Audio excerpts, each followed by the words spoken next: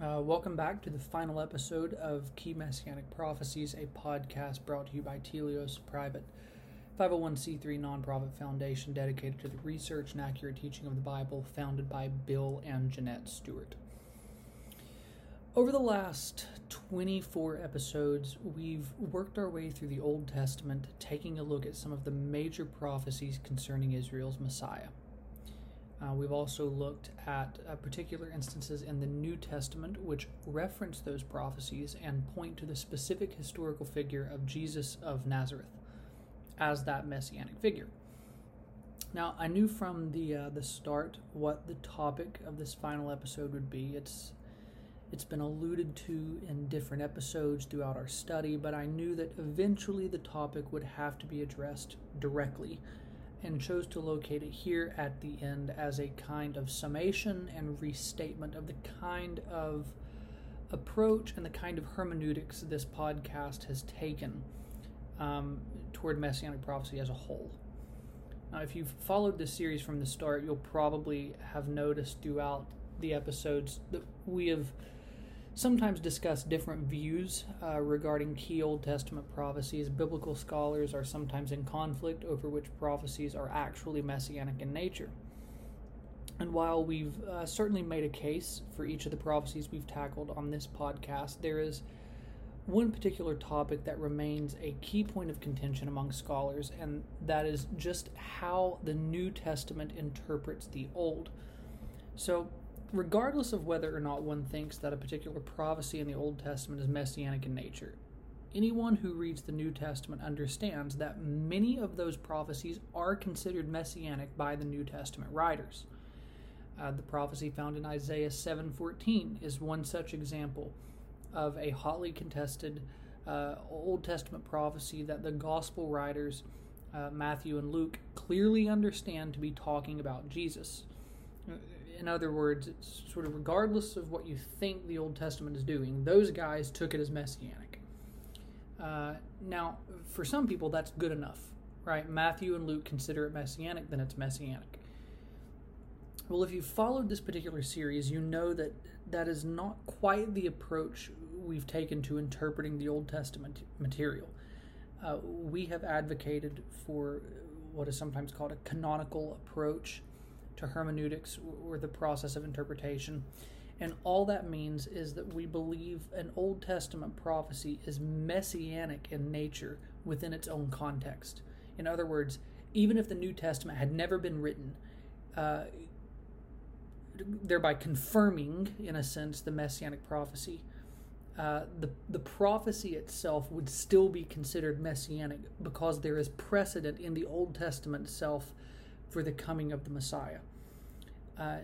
Now, the difference between the views is subtle but very key, because what will sometimes happen in these kinds of discussions is the suggestion that the New Testament writers, what they are doing is not recognizing that certain Old Testament prophecies are messianic in nature. Rather, they are overriding the Old Testament's original meaning. In other words, they are assigning a new meaning to an Old Testament text. In essence, they are working Jesus back into the Old Testament when it really wasn't talking about him in the first place. And you can see very quickly how the Old Testament then does not lead to Christ. He is rather just kind of reverse engineered into the biblical story. And this is why in this podcast series we have started with the Old Testament. In these episodes we have tried to deal with the prophecy in its original Old Testament context, to show you that even within the Old Testament itself, there is a narrative that is building toward this messianic figure.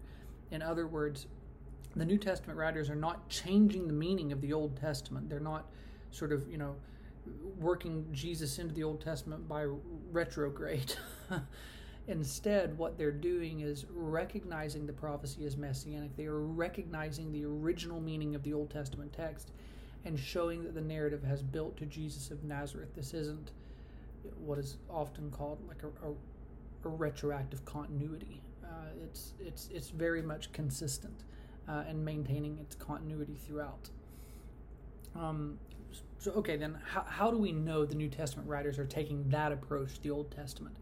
There are a couple of very good indicators for this. First of all, this is exactly how Jesus himself is going to operate in the Gospels whenever he speaks of a prophecy being fulfilled by himself.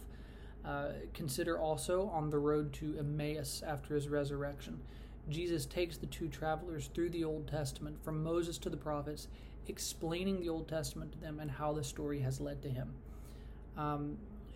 The other serious item to note here is Paul's attitude toward people who were more than willing to test what he and the apostles taught against the Old Testament. In Acts 17, he calls the Berean Christians noble because they checked everything he taught against the Old Testament. In other words, the intent of the apostles was not to go against the established meaning of the Old Testament, but to recognize its meaning and the messianic prophecies that led to Jesus. And they commended others for making sure they did that well.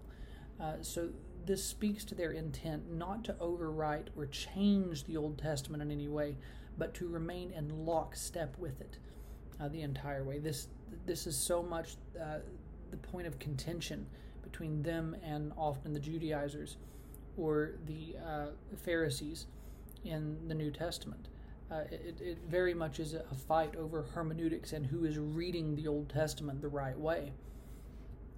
Now, what all of this really means is that it's actually pretty difficult to interpret the New Testament accurately without the Old.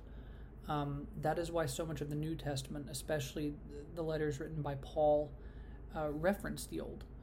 And if you have the meaning of the Old Testament construed, it's really going to affect your interpretation of the New as well. And many Christians will run into this problem when trying to read the New Testament. They will attempt to read the New Testament without really having any understanding of the Old in its context, and become confused about the way the New Testament writer is applying the Old.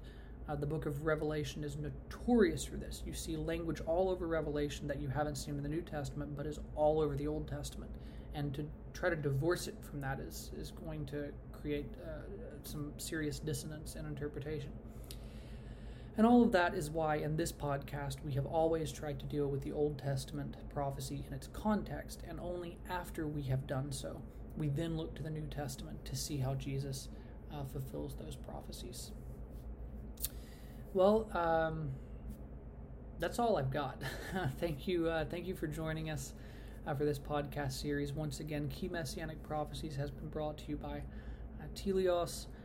I have been your host, Cole Burgett, and I thank all of you who have listened through this series. It was never meant to be exhaustive, but simply meant to give you a framework for thinking about Messianic prophecy. And I hope, if nothing else, we've inspired you to search the Scriptures even more diligently. Thanks for coming along for the ride.